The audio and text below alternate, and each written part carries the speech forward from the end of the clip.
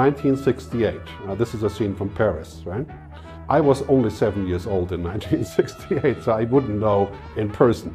But this was the last time that we had a huge cultural reset, where all of a sudden different paradigms just popped out, right?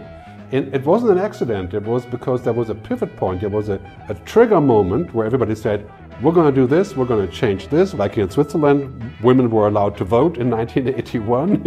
It was a direct result of this whole discussion, right? Like an explosion of change. And we're there now. In 2023, we're going to see an explosion of change. Some of that may be equally violent, parenthesis, right? But it will create a new way of how we're going to look at the future. Today we already have Extinction Rebellion in the UK. If you live there, you know what I'm talking about. Scratching cars and blocking bridges and so on. And of course we have people who are out there and spraying the Ferrari shop and, and protesting. We're going to see a lot more of this unless we have rapid progress on the climate change front. Also on the parallel side, it's going to be a little bit about this, right? About what's happening with technology. Same thing, what I call digital pollution. It's a proven fact that since we had social media, especially Facebook, democracy has suffered. Why is that? Well, because simply put, what we see on social media is mostly bad. 6 to 8 times as much negative news as we have good news. It's warping us into thinking that the world is bad. It's just astonishing that we just noticed just now, right? And here's the interesting part. This is ending. Facebook is now considered toxic, right?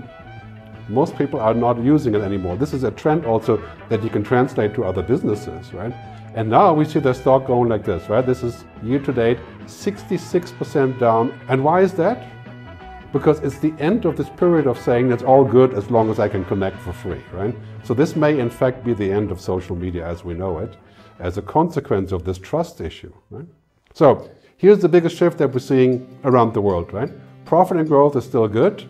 We have to have profit and growth. I'm all for that. But what we've had in the past is this division, right? This kind of thinking that if you have purpose and if you want to do the right thing in terms of global people, planet, profit, right? There's a dividing line.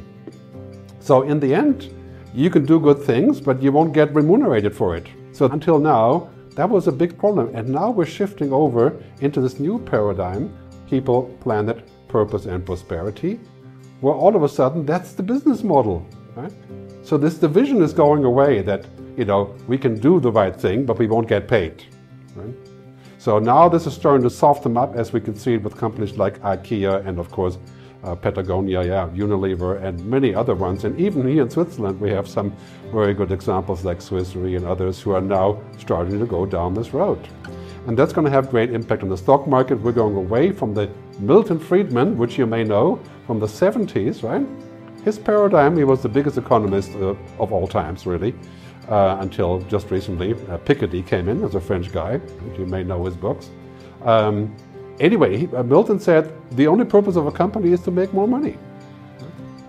And that is just utter suicide now, because in the 70s, there was a lot of money to be made and natural resources. And now we're having this, what Al Gore calls sustainable capitalism.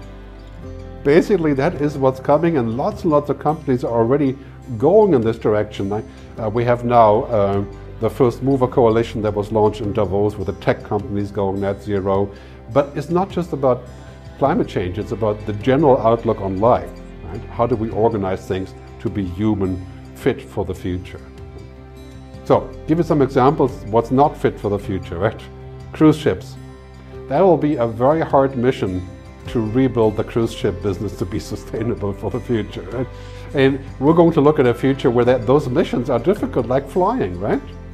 But of course that's a very big challenge, and then we have small challenges like my neighbor, he loves to use the leaf blower. Did you know that using a leaf blower, just one example, for 1 hour puts out the same CO2 than 1,000 kilometers of driving? Right? And all of a sudden we are realizing, these are just examples, business as usual is over, is dead or dying. And that is not bad news, right?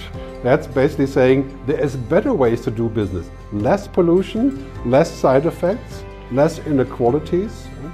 We can get to a better world by making those resets. And that's really what's happening today.